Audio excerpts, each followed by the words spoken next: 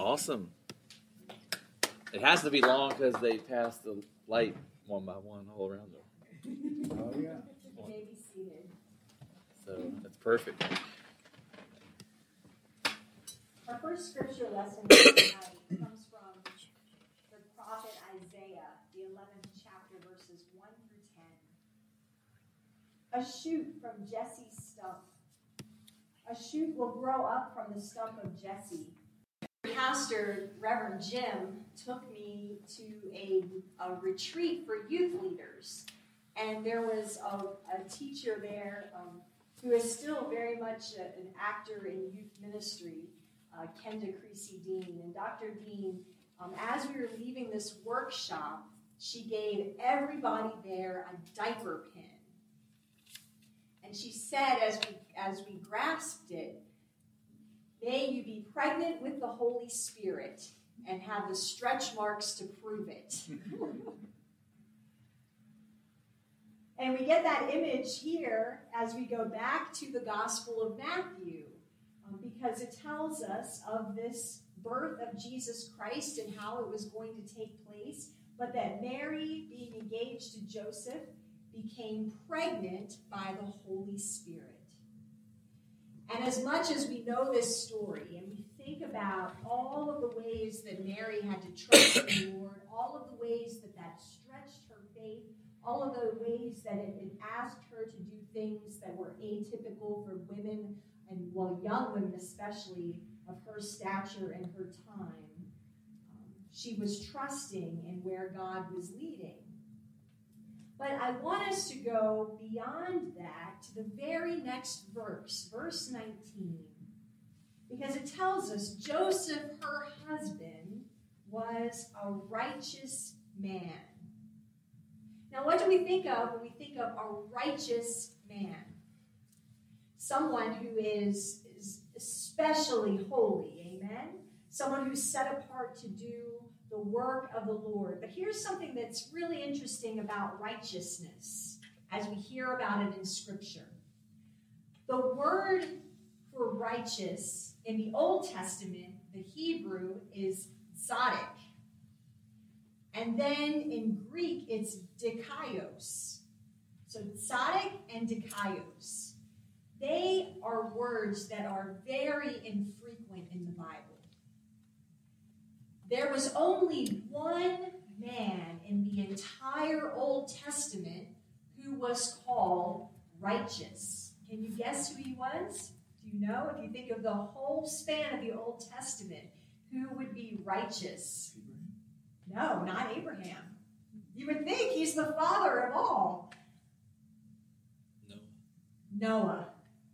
Sorry. Noah is the only man in the Old Testament who was called righteous. Now, also, when you it's used, these words tzaddik and dikaios are used interchangeably with the word, so it can be translated righteous or just. So, in all of the Old Testament, we only heard of one person that had that word used and attached to it. Every other time righteousness was described, it was God that they were talking about. And then, so if you think about that, jumping forward here in the Gospel of Matthew, we have in the very first chapter this phrase that Joseph was a righteous man. That's the very first mention in the entire New Testament of someone being righteous. And the phrase is not going to be used very often, even in the New Testament. We're going to hear of several other people who are righteous, and a few of them are attached to Jesus' birth. One of them we heard of a lot last week. Who was that?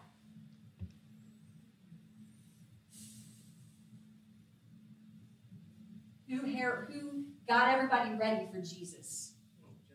John the Baptist. So John the Baptist was another righteous man in Scripture, and his mom and dad, Elizabeth and Zechariah, they were both described as righteous. We're also going to hear Simeon as he'll receive the phrase righteous. Cornelius in the book of Acts, and then a couple of references to Abel and Lot from the Old Testament, but as they're written about in the epistles of the New Testament, that will be attached to them. So it's one of these really amazing phrases that tells us about the kind of person that Joseph was. And when we think about what a righteous man does, it's someone who will put others before themselves. We see that here because he is not concerned about his reputation so much as what it tells us in this next phrase. Why didn't he want to call off the engagement? Because he didn't want to humiliate Mary. That's what it tells us. And he's thinking about that. That's righteousness, someone who is putting others before themselves. And we see a really important linkage to this gospel lesson too when we go back to Isaiah, because we hear all of these descriptions about what the Messiah is going to be. The root, the shoot coming out of the stump of Jesse. And then we know about the Spirit of the Lord that's going to rest upon him, the Spirit of wisdom and understanding and planning and strength and knowledge and fear of the Lord. But I want you to go down to verse 4.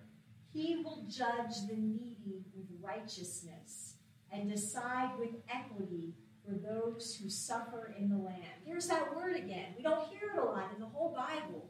But here in Isaiah, as he's foretelling who the Messiah is going to be and what the lineage of Jesus is going to be, we have that same description, that adjective, righteous.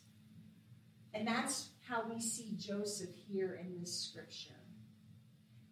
We see all of these attributes of who the Messiah is going to be, but they're not coming through his mother's line. They're coming through his stepdad. If we think about Joseph as not the biological father of Jesus because he's born of the Holy Spirit, but yet these characteristics, this part of who Jesus is told to us as it comes from Joseph's line. And when you back up in Matthew, you get that whole genealogy that starts in the very first chapter and goes through all of the ancestors. And I'm not going to name them because there are 3 sets of 14 generations from Adam to Jesus. So you have 42 generations of people who have come before. But when you get down to that very last section, in verse 16, it says, Jacob was the father of Joseph, the husband of Mary, of whom Jesus was born, who is called the Christ. So I think that so often we consider Joseph in the story as kind of an extra player in all this. We think about him as the dad coming along for the ride, and it's funny because over the generations, dads have had different levels of involvement in the birth. Certainly, for some of you, your dad was maybe outside in a waiting room, smoking a cigarette and waiting to hear whether the baby was born yet and what it was, whether it was a boy or a girl. And for others, the dad was right beside, coaching the mother along as the baby was brought into the world. I remember the story of my birth was that my dad passed out in the delivery room. He doesn't like the sight of blood very. He never liked the sight of blood. But whatever your involvement is, we think about all of those characteristics that we will often get from the people who are around us. But here, as we see this description of the birth, how the birth of Jesus was going to take place, this is a beautiful way that we see how God prepared not just for Mary to be the God-bearer, not just for the Messiah to be born through her, but for her and Joseph to be together, and that this lineage is carried on through him. Normally we think about genealogies in Judaism going through the mother's line, but here we have Joseph playing this this integral part. So as we think about all of the blessings of this season, I hope that we see him in a new way. We see Joseph as a man who was righteous, who had he had a heart that was open to listening to what the angel would foretell and followed through with that, and that he was a righteous man of God who gave Jesus this life where he could be raised in a household that served and loved God with everything that they had. And we praise God for his faithfulness as we hear this story this night. So let us pray together. Holy God, we don't hear much about people who are righteous, especially in our own day and age.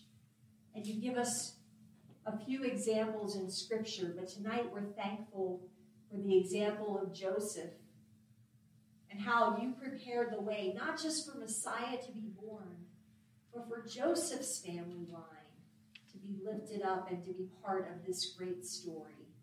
We thank you for all of the ways that you use these characters to remind us of how you call each and every one of us to be pregnant with your Holy Spirit, to be stretched by you as we serve and follow you in our days. May all that we do bring you honor and glory in Jesus' name. Amen.